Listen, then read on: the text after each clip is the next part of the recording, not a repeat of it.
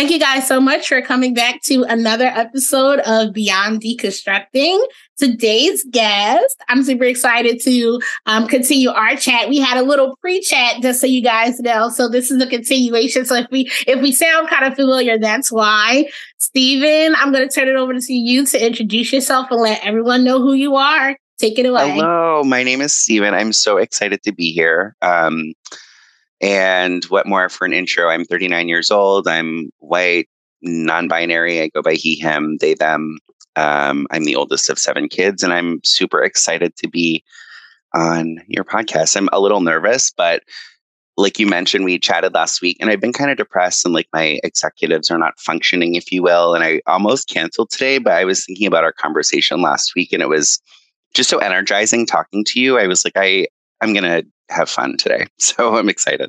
Yay. Well, I'm sad to hear that you haven't been feeling that great, but I am happy that you were able to, get the strength and the energy to come and join me today, because I really did enjoy our conversation as well. And I was looking forward to this. So thank you selfishly that you didn't cancel. Of course.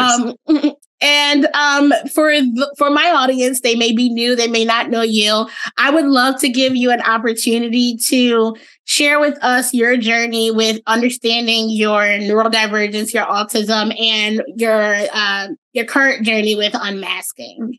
Yeah, it is quite a journey. And thank you for kind of giving me this space to share about it. I'm really excited. So I mentioned in my pre-intro that I'm the oldest of 7 kids. I feel like that's such a large part of my identity. I don't know why, but being the oldest when my parents were very young when they had me. So I feel like a lot of my needs were kind of going unmet or met by myself. Just because as the siblings come down, some of them have higher needs, and the more functioning kids kind of get left to their own devices. So I always did really well in school, but I never did any homework. We also grew up very religious. So any kind of talk of neurodivergence was kind of quashed at that level because we don't really believe in that. Mm-hmm. And it's really sad. I have, there's a family member that I have who has a son who's really young, and I'm pretty sure he's on the autism spectrum just based on how he's developing. He's a toddler, but they brought him to church and have been praying over him instead of pursuing doctors. So that's kind of the space where I come from.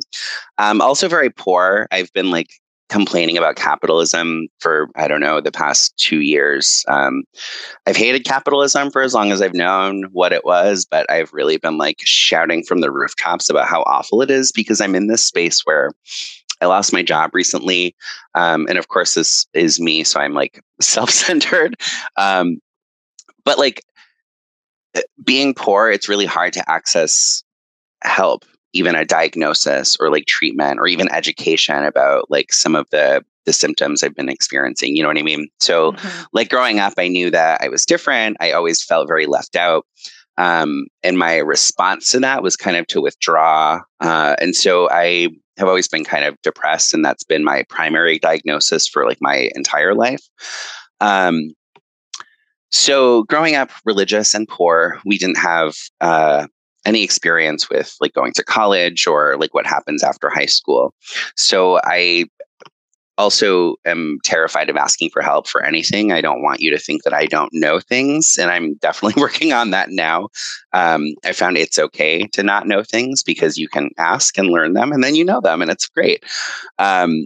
So all that to say, I went to a college that if I had to do it over again, I probably would not have gone there. It was a college that I knew through my church. And I ended up getting kicked out after 3 years for being gay. So being gay is part of my identity as well. I am cisgender or non-binary. I'm still trying to figure out what that looks like for me. But anyway, being in college was very difficult because it's more self-paced. And I never did any homework. I'm really awful at structuring my own time, making sure that I get all the things done that I need to get done. Really bad with putting things off, the procrastination. And in college, you don't have teachers who are being well, I know you're really smart. You're just not trying your hardest. So I'm going to pass you even though you didn't do that homework. And that's kind of been my life, is just being like grandfathered in, because people are like, well, I can tell that you are smart and you know what you're doing, but you just are lazy and you don't do the homework. Oh my God, I'm lazy. I've been called lazy my entire life. Oh my goodness. So then really I kind of struggled. I left school. I'm still trying to finish my bachelor's degree almost 20 years later. And I just started working and being in a corporate space. That's kind of where I spent most of my adult life. And I've always felt like everybody around me has received some kind of script, like we're in a play, and I just didn't get it. And so I'm having to like improv, and I don't know the rules that they're following. And so sometimes like the lines that I throw out there aren't right. And so I've kind of always struggled with that. But I have been super high masking, and I pick up on the rules fairly quickly. And so, I mean, obviously there's always the ones that like, I think I'm like doing what I'm supposed to be doing, and then I get dinged by like, oh, I didn't know I wasn't supposed to say that thing to that person. So my corporate life, I feel like that's been like the majority of. We spend so much of our lives working that like that's most of my experiences at work, like with learning who I am and how I operate, how I function, what I need to function.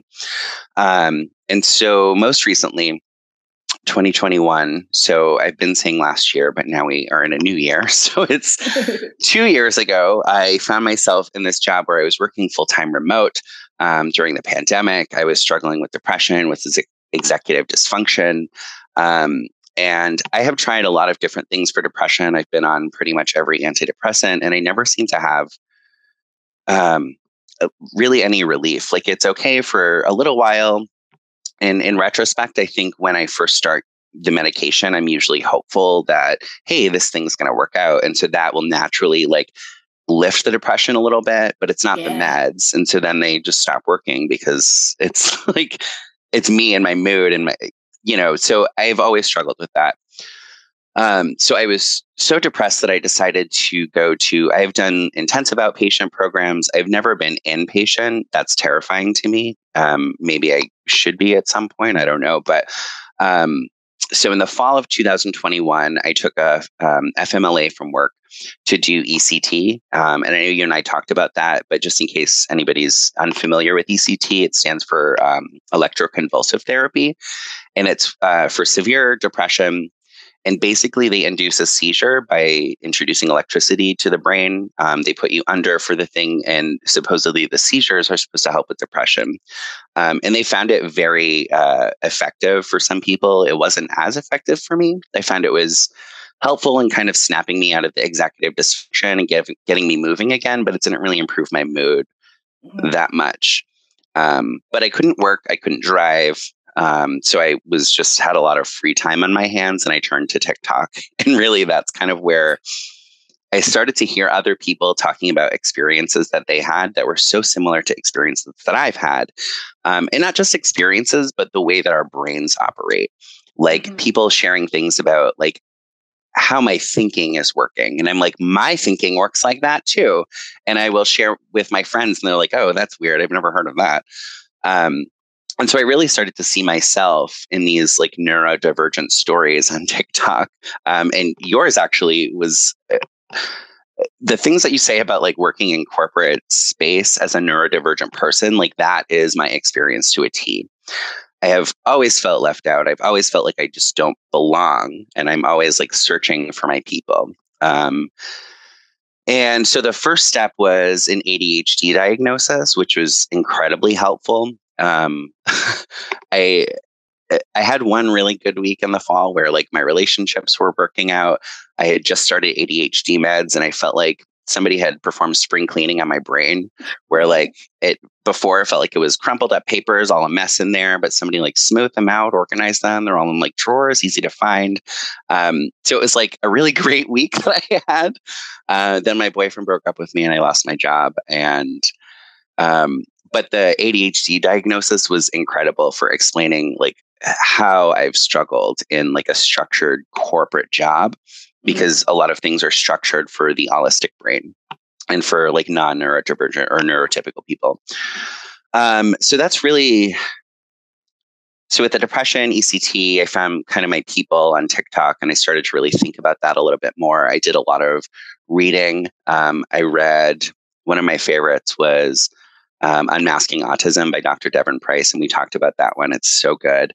But also their book before that, Laziness Does Not Exist, that it just helped me understand where I'm at right now in my life. So being masking in work, masking in life has led to burnout. And so I'm at the point where I have a hard time masking now because I've done it so much and I'm just so tired. I'm exhausted. I don't want to play the games where we have to like talk around things and like figure out what you're trying to say with the words, because you don't want to say what you're meaning, because it's rude to say something directly, when I think it's actually more polite to tell me what you mean instead of making me play this guessing game with you. But thank you. So that's kind of where I am. I also, in addition to the ADHD, autism has been kind of a part of my story in a really like tertiary way. Like I had a therapist in my early 20s tell me that he thought that I met the criteria for, at that time it was Asperger's. And I remember being offended by that and like telling my friends and family, like, you will never believe what my therapist told me. And I was thinking like autism or Asperger's was like like I should be offended by that. But it really, like, I kind of internalized it and I still think about that. And the reason that he said that is because I have a very like narrow definition of right and wrong, or an overdeveloped sense of justice, if you will. And so it's really hard for me to see things like in gray spaces and very like black or white. Even when I'm trying to like think through, like, things are not actually black and white. There are gray spaces. Somehow the gray spaces end up getting categorized as like black or white in my head because it's so hard to move away from that. Yeah. And so I've had many people over the years tell me like, oh, I think you might be autistic. And some people will say it like as a kind of a dig. And some people are like, well, yeah, I think you really meet the criteria. And actually this past weekend, I spent some time with my sister and we were kind of reminiscing about, she's 18 months younger than me. So she's like the next one down in the seven. And we lived together in our 20s. We would party a lot. And we were kind of reminiscing the other night about like what that was like. And some of the things that she was saying, I was like, yeah, I should have really seen that. Like, she was like, you really didn't have a filter. You would just like say things to people. And like, I've learned to have a filter since then, but it's just really funny to look back and be like, oh yeah, that was my neurodivergence. Like, so yeah, I mean, that's where I am. And currently, like, unmasking, I'm kind of looking for work. And I've been having a really hard time because it's just really hard to get a job out there, especially for a neurodivergent person who may not feel comfortable going to the office every day or working like a set 9 to 5 shift. And the hardest thing for me is that some of the structure around having a job in corporate life is arbitrary. It's completely arbitrary. Like, for my job, you don't need me in there at 9 a.m. I could be there at 11 and nobody would know the difference. But because everybody else gets in there at 9, we all have to get there at 9. And that's just a silly example. But like, I just want someone to tell me, why are we doing this? And in the past, usually when I ask those questions, the answer is, well, that's how we've always done it. And that to me is not a good answer. It's not. Yeah, so that's kind of where I am. Still struggling with like unmasking and trying to figure out my identity. And I have the ADHD diagnosis. I was just talking to a friend recently too about this podcast, and I was like really excited. And I am self-diagnosed as on the autism spectrum. I consider myself high masking. I don't love the term Asperger's, but if that were still like in use, I think that would describe me.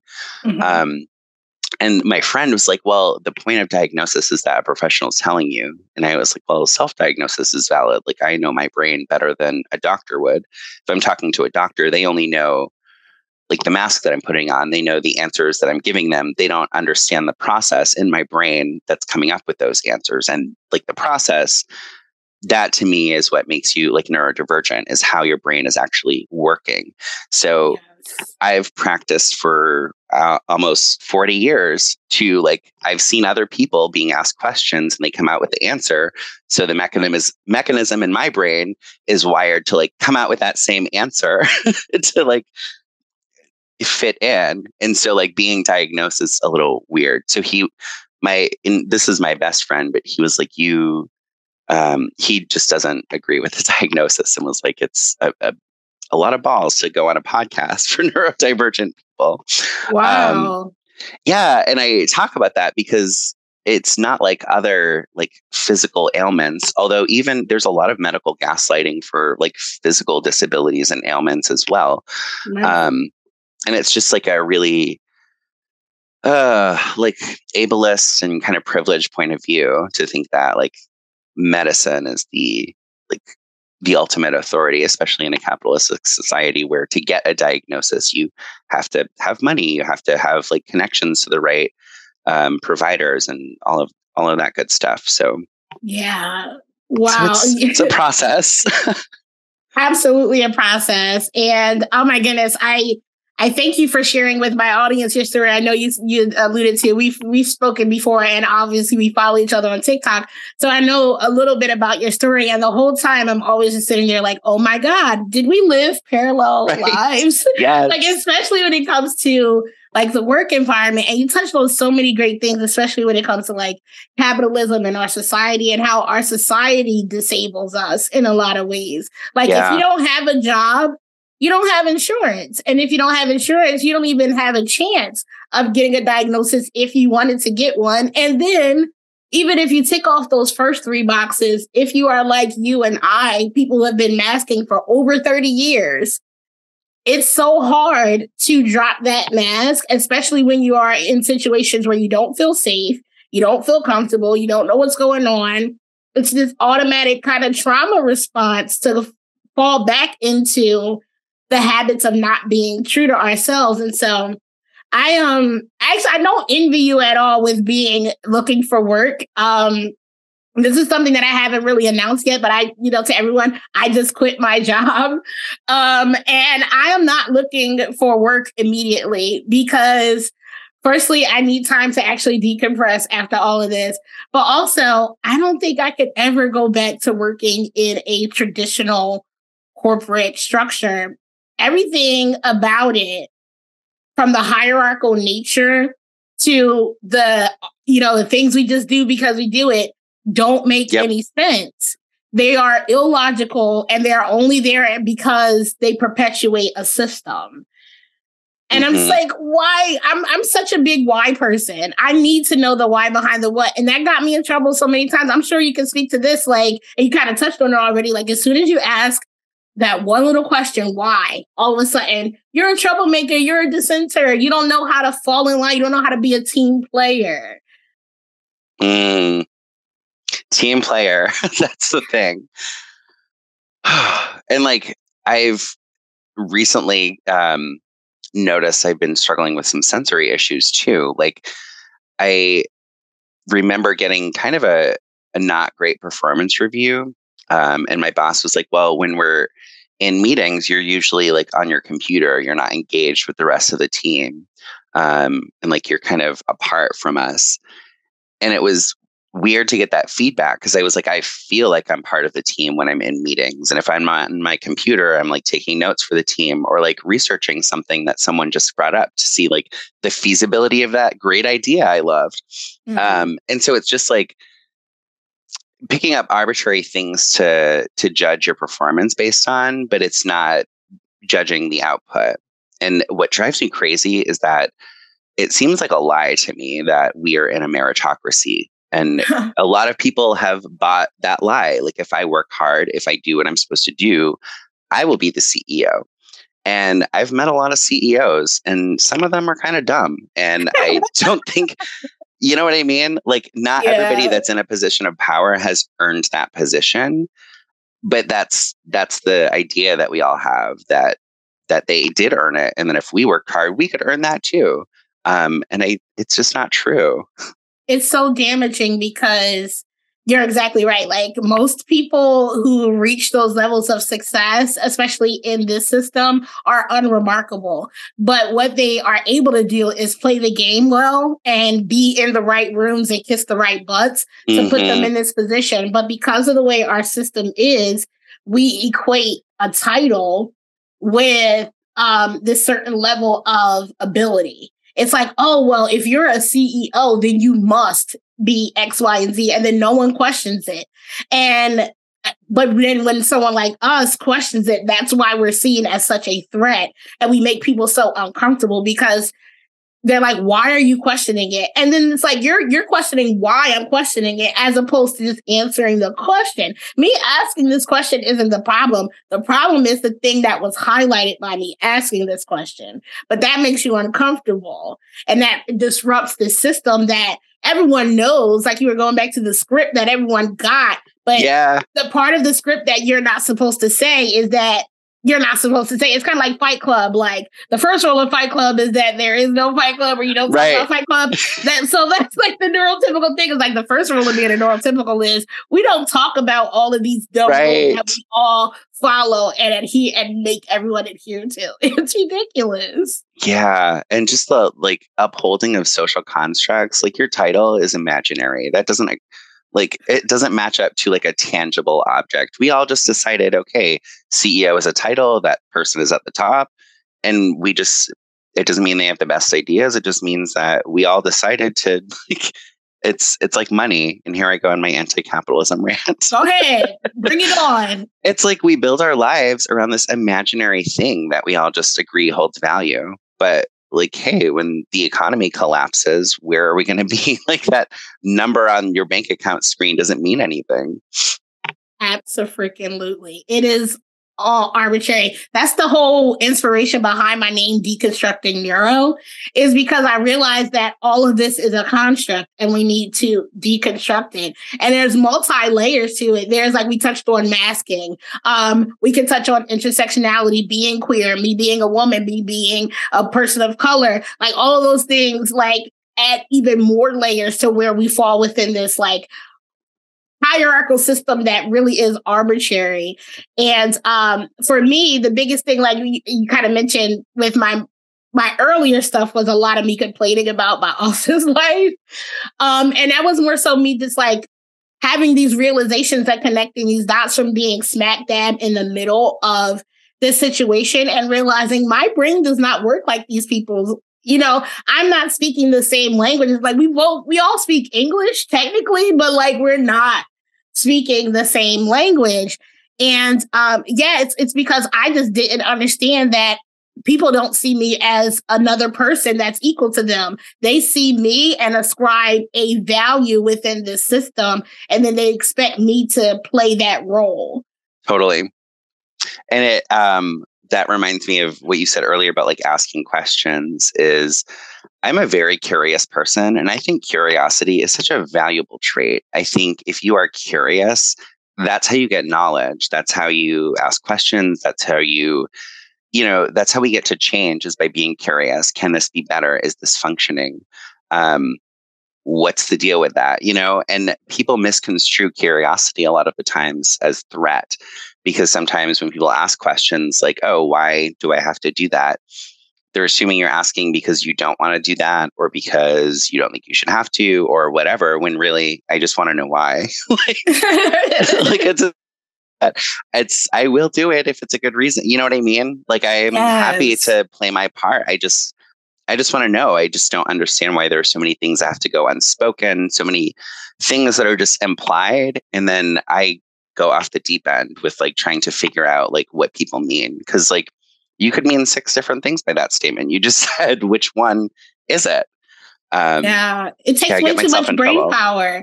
Yeah, to me, I feel like it takes way too much brain power to communicate the way neurotypical people want us to communicate. And I know we all say, well, it comes so naturally to neurotypical people. I don't think it does. I think that they pick up on it and they internalize it and they perform. But I don't think that it comes easily to them. I just don't think that they realize that they're doing it consciously. Like, again, it's like the unspoken, unwritten rule that they all follow, but they don't realize they're doing it. And then when we ask a question, especially why, it just is like, well, I never thought of why I'm doing this. This is why it's so uncomfortable right now, because I'm being confronted with something I never thought of before, or the thinking about that is making me uncomfortable, because now I realize I do something every single day and I devote time and energy to something that literally makes no sense and serves no purpose. Mm-hmm. Yeah, totally. And the two major points, I'm like, which way do I go? So the first thing is that you're so right. Like, it doesn't serve anybody. It serves a few people for us all to operate this way, but it's not like all holistic people benefit from this way of communicating or this way of behaving, like talking around things and just not being direct. There was one role I had. I was kind of new to this job, and I was partnering with this woman who I kind of read as holistic. She didn't tell me anything about her brain, so I don't know. But my assumption is that she was so anxious because of all these vague requests she's getting. Like, we had a request come in from like our boss's boss's boss, so somebody who has like a lot of organizational importance. And they sent this vague request, and she was like, "Well, they could mean this, this, or this." And so she was ready to do 3 different things just in case. And I'm like, why can't we just ask what she means? She was like, no, you can't respond. She wants the thing.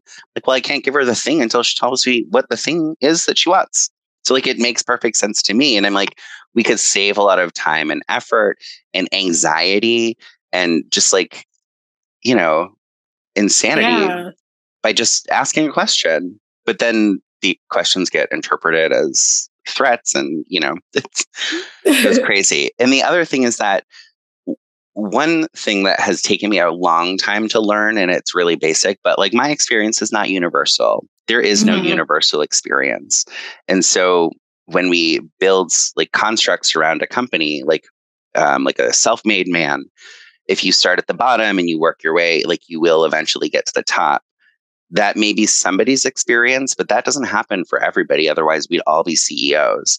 And so it's like and that's separate from the kind of work experience. But I really love that you're doing this podcast, because we need like diverse representation, because there is no one universal experience. Like, yeah, if we identify as on the autism spectrum, we do have similar experiences, but it's not going to be the same for every autistic person either. Right. Like, there are similarities and differences, but that's why it's so great to just be able to talk openly and directly about things, because that's how we learn that our experiences aren't universal.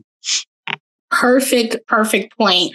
I can't, that's one of the biggest things that annoys me about neurotypical communication, going back to like why I say it takes so much brain power. Because to your point, one statement can have 6 different interpretations. And because our experiences aren't universal, I'll give them the benefit of the doubt. You can have a different, interpretation for what you're saying. But because of that, why am I wrong for asking you to clarify it? Why is it more socially acceptable for me to walk around confused, for me to go and huddle up with my teammates and talk about how much we can't stand that this person is so vague, and use our energy to do that, as opposed to just being like, hey, you wanted this report and you said this, but could you clarify if you want it this way or not? Because if the point of all of this is for us to complete a task and to do it a certain way, then why can't we just get all of the information that we need to do it that way? Because that's not the point. The point is to perpetuate the system. I am in a position of power to tell you what to do. So you, as someone who is under me, it's your job to serve me in some kind of way. I don't care how you get it done, just get it done. And that, to me, once I figured it out, it like blew my mind, because I'm a very logical person. And a lot of autistic people, we are very logical. We need to understand the why behind the what. We're not into blind compliance. And so if we don't understand, if it doesn't make sense, it doesn't make sense. We can't just do it. But a lot of the times that gets us called troublemakers, or you're insubordinate, or you're ungrateful to be in this position if you won't do it without questioning. And that's just so damaging. But our society, starting from when we're in school, and this is something that I say that makes some people upset, but even before school and how people raise their kids, it's very authoritarian. Because I said so. Why do I have to do this, mommy? Because I said so. Like, we're not people who are going to grow up and still have the question of why. Yeah. And then you go to school and your teachers put you into this program. And if you don't do it, then you're a troublemaker, this, that, and the other. And it's like, literally from birth, we're raised to just be these compliance machines. And the way our brains work, they don't allow us to do that without us experiencing distress ourselves or becoming distressing or distracting to other people. Yeah, not to mention the pathological demand avoidance that sometimes hits me. Right. Yeah. Oh, you're triggering a lot of my big button issues. Like I'm also an abolitionist. So growing up religious, my mom just shared something on Facebook, and I love my mom. I am like, my personality is split between my dad and my mom. I'm probably like 80% my mom. So like I just really adore her, but she shares things on Facebook all the time, like Bible verses. I don't remember what she shared the other day, but it was about like, getting free of punishment, or like punishment was the lines. And my like vision for a perfect society is individuals who are intelligent, who are curious, who are critical thinkers, who question things, who avoid harming each other. And when we do harm each other, we try to repair the harm and learn from it and not harm people in those same ways again. So for me, punishment doesn't accomplish that. Being punished teaches us to be compliant just to avoid punishment. And it only teaches us to be compliant to avoid punishment. Because if you think about like things that you weren't allowed to do that your parents would punish you for, it's not that I learned not to do those things. It's that I learned not to let them know that I was doing those things just to avoid the punishment. And so we built a society around punishing people, and it's not about avoiding harm. People who are being punished are being harmed for harm that they committed. And that doesn't help victims of the harm either. Like, they're not healing, they're not growing, they're not like healing from that trauma just because the person that committed that harm is being punished. And so like it drives me nuts that, like, to a smaller degree, like not about the like the like our whole criminal punishment system, but like in the corporate environment, it's kind of the same. Like, the punishments that we get are like damages to our reputation, or I don't know, you don't get assigned like fun work to do, or what have you. Like, people just learn to avoid the punishment and like kind of navigate the system to get the things that they want. But we're not, it's so surface level to me. It's not authentic. Like, we're just operating up here, and we need to be like in the weeds. Like, I want a system that functions well, not one that looks like it functions well. You know what I mean? Absolutely. And not funny, but the crazy thing is our system functions perfectly for the way it's designed. But the way it's designed does not function well for the majority of people. So to your previous point, the system is designed or rigged around us having this idea that if you do X, Y, and Z, if you work hard, if you work 40, 50, 60 hours a week for 30, 40 years, eventually you'll be a CEO. Or if you're not a CEO, you'll be able to retire with all these benefits and live a good life. But the truth is the majority of people will not have that be the outcome because of the odds. There can't be 7 billion CEOs, right? So, dang, I'm so mad that I hate when I have two thoughts in my head at the same time and they collide, and then I forget exactly the point that I was going to make. But with me bringing that point up, so, dang, what was I saying? Now I really lost my train of thought. When you have two conflicting thoughts or two thoughts at the same time. I know I had brought up like the hierarchy and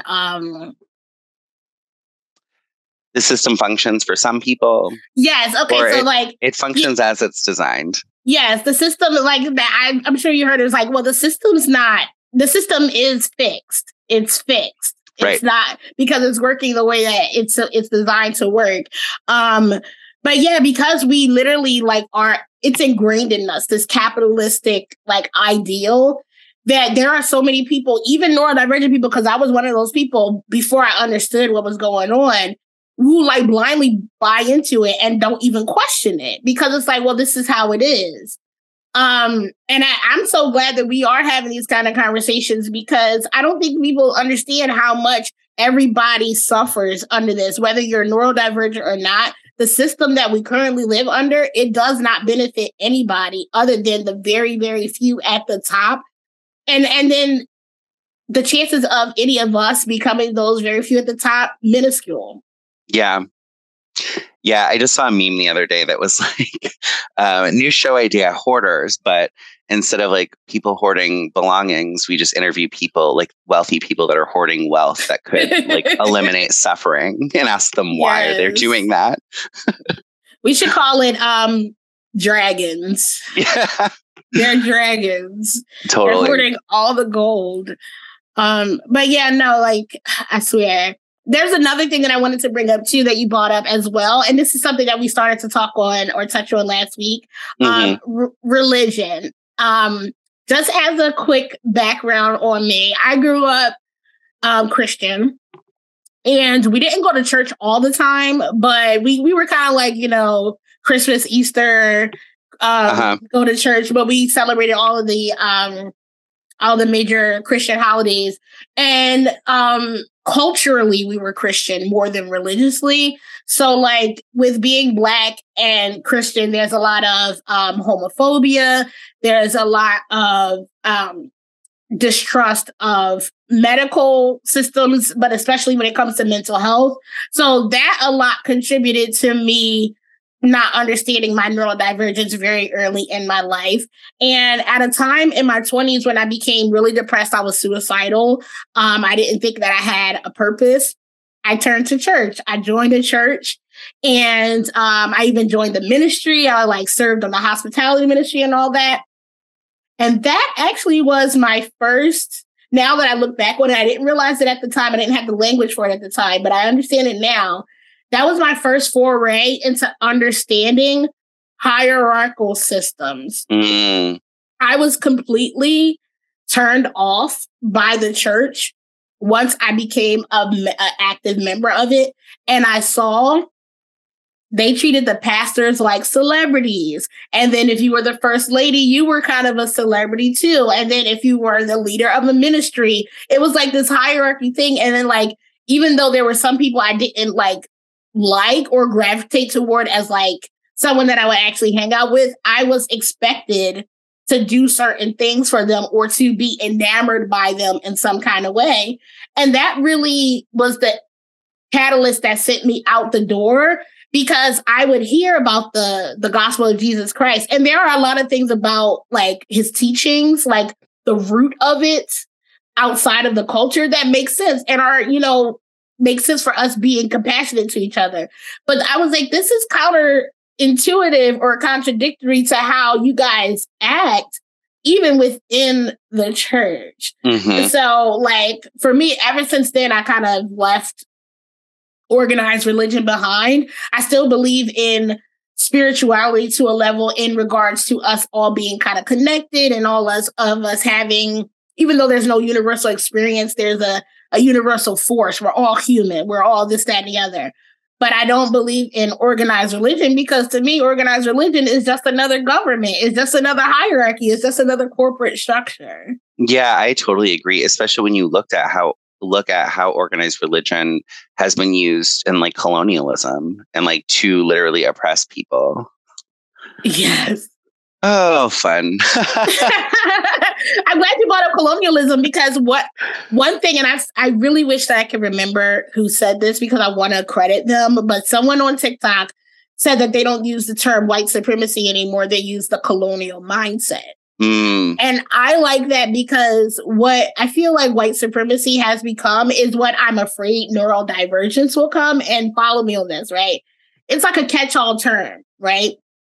there are, but because of how it's been used, it's lost its like original meaning. And it also doesn't fully encompass what's actually going on. So, like, yeah, I am a neurodivergent person, but that's too broad of a term and it doesn't fully encompass what I'm saying. White supremacy kind of sounds like it excludes white people from being victims, but it doesn't. Like, there are so many, like, unless you are a affluent, cishet white male, white supremacy doesn't benefit you in any way. If you diverge from that very narrow way of being, you are also a victim of the colonial mindset, which is predicated on perfectionism, capitalism, all of the isms. Yeah. I love that like reframing, because I think a lot of people who do want change kind of lack the imagination to see what change could be. Like they picture the same system, but just with different people in power. But that's the same system. Like if things were flipped, you know, and like people who are now marginalized had the power, I think a lot of, in like, just to digress quickly, I think a lot of white people are afraid that if the situation were reversed, they're kind of afraid of like being enslaved by angry Black people. But I don't think anyone wants that. That's the thing. Like, it's a lack of imagination and seeing that there could be something else that works in a completely different way that can work for all of us. I don't know what that thing is. I'm not an economist. I'm not a scientist, but there has to be something, right? I have imagination. I can see that what we have now is not working, and just like flipping it on its head and like having the same system wearing like different clothes is not going to change it. It's still the same system. Which kind of leads me to, I have been writing notes because I didn't want to like lose thoughts. I know you love pattern recognition. And that's something like a lot of people kind of lack the imagination and the pattern recognition to see like what you're proposing actually is the same thing. Like you think it sounds different, but it follows that same pattern. Absolutely. Fun.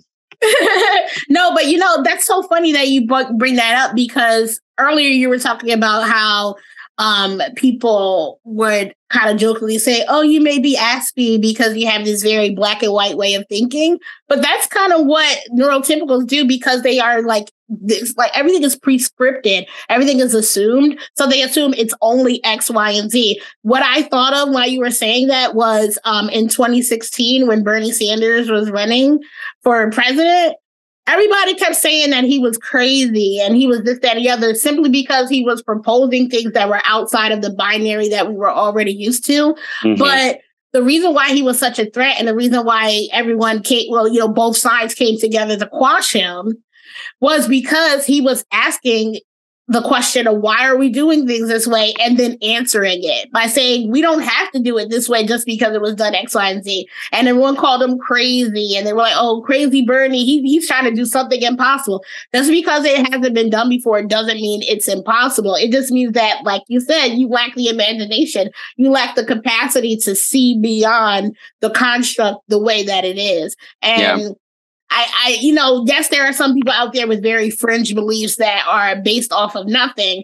But I would say most people who have these, theories or challenges to the status quo are not these crazy crackpots that people are saying we are, but rather we have the ability to connect the dots, see that what you're proposing is just a, same shit, different toilet, And we're proposing something that actually would work if you would like rub two brain cells together for 2 seconds and just like have a little bit of imagination. Yeah, totally.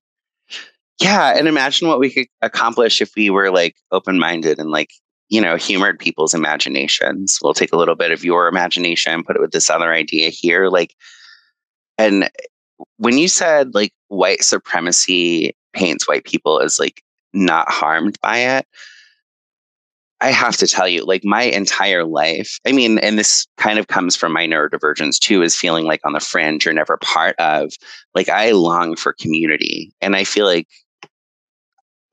kind of white supremacy, capitalism, like that's robbed us of community. A lot of us, especially white folks who really focus on that. If you work hard, you'll climb the corporate ladder, you'll reach the top someday. It's very individualistic. It's very, I achieved this by myself.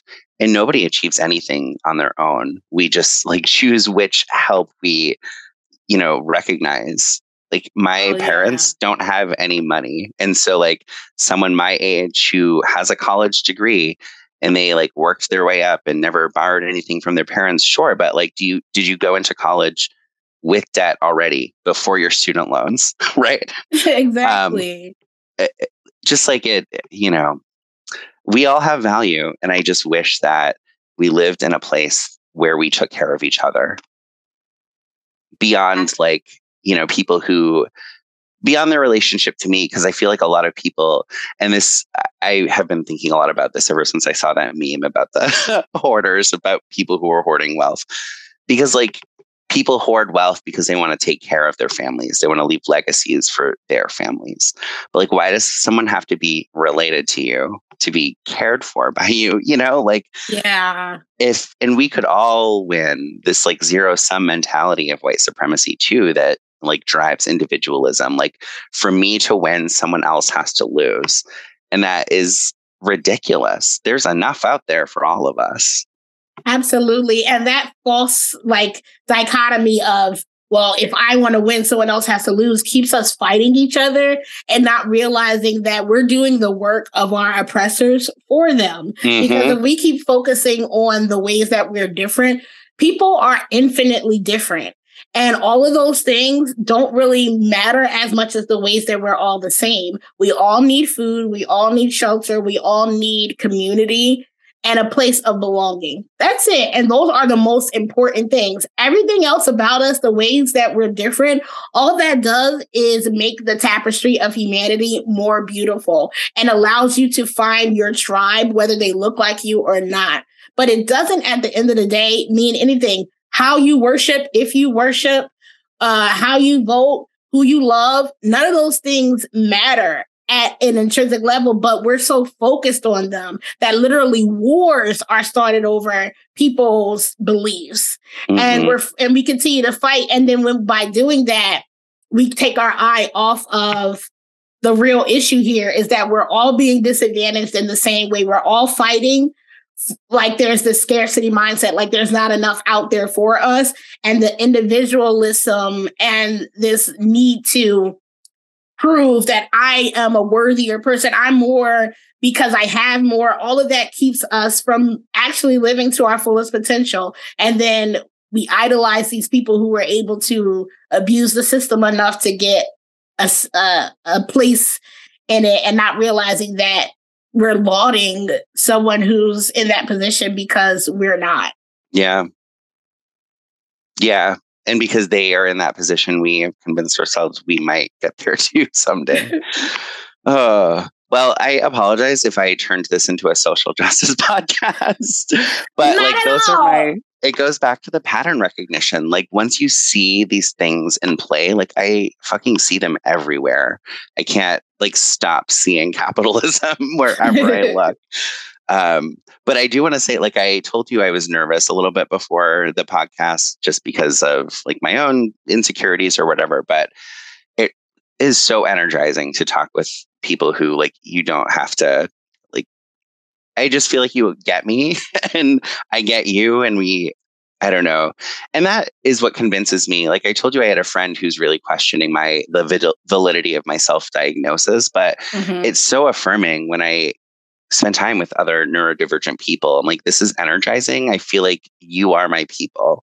And so thank you so much for inviting me and having me on the show and just chatting with me. It's been so fun. Absolutely. Well, that warms my heart. I'm sitting over here like, oh. And I totally agree with you too. Like I don't really like talking to most people because it's draining after like a few minutes. But that's kind of how I could recognize like, even if I didn't know you were autistic, I would probably figure it out by the end of the conversation because it's been too easy to talk to you. Right? Yes. And like listening to some of your past episodes, like I've been in tears, like just feeling so seen. Like that is me. Like I've never heard anybody say those words before or articulate so perfectly things that I have like privately thought. You know what I mean? Like it just is so freeing. It's refreshing. It's affirming. I just love it. Me too. I love it too. This has been so fun, and I would love. I'm gonna be chatting with you again soon. Yeah, absolutely. Absolutely. But what I would like to do before we go is I'd like to give you an opportunity. If you have any closing words or any like words of encouragement or anything that you like, lessons learned, whatever you'd like to leave my audience with, here's your time. Here's your time. You know what? I would like to leave just on the self-diagnosis, like validity. That's what I want the main takeaway to be. I mean, the main takeaway is like, stop capitalism and use your imagination and come up with something better and just communicate directly. But, you know, if you have listeners that are like relating to things that we're talking about and are worried about self-diagnosis, it totally is valid. Like no one understands your brain better than you. And through TikTok, and actually one of the most like important TikToks to me that I saw was there's a student at Columbia who kind of talked through the DSM, like the diagnostic criteria for autism, and provided like real world examples of what that might look like for you if you're not, you know, a straight white boy who likes trains. And like, it was so helpful. And every single one, I was like, yep, no, that fits me. Yes, that fits me. And I one time commented on one of her videos asking like, how common is it for people to kind of identify as autistic and find out that they don't meet their criteria? And she was a little like hesitant to answer because she was worried that I was like maybe coming after people. And so I explained like I was asking for myself, and she was like, that never happens. People who diagnose themselves, if you think you're autistic, you are probably autistic. And it's just like we suffer so much from the limited representation, from just seeing ourselves in such a narrow scope. We're everywhere and we are diverse. Some of us struggle with things that others don't. Like I have mentioned, like sensory issues have been a big thing, like loud spaces, bright spaces. I have a hard time, but not everybody does. And I don't know, just trust yourself. That's what I'm learning as I'm unmasking. It's being confident. And, you know, there are people that I've wanted in my life, maybe not, you know, people that I have been attracted to or wanted to be friends with me that kind of I felt rejected by once they kind of got to know who I was. If I can let go of those people and just be myself and attract the people who are attracted to the myself that I'm being authentically, like those are the meaningful relationships. Those are a lot more fulfilling than the ones that I kind of yearned for that maybe weren't right. So self-diagnosis is valid. Fuck capitalism. Amen and amen. I'm right there with you. Thank you again so much, Stephen. I love speaking with you. And thank you guys so much for joining. I really hope you enjoyed this episode. And I will see you next time.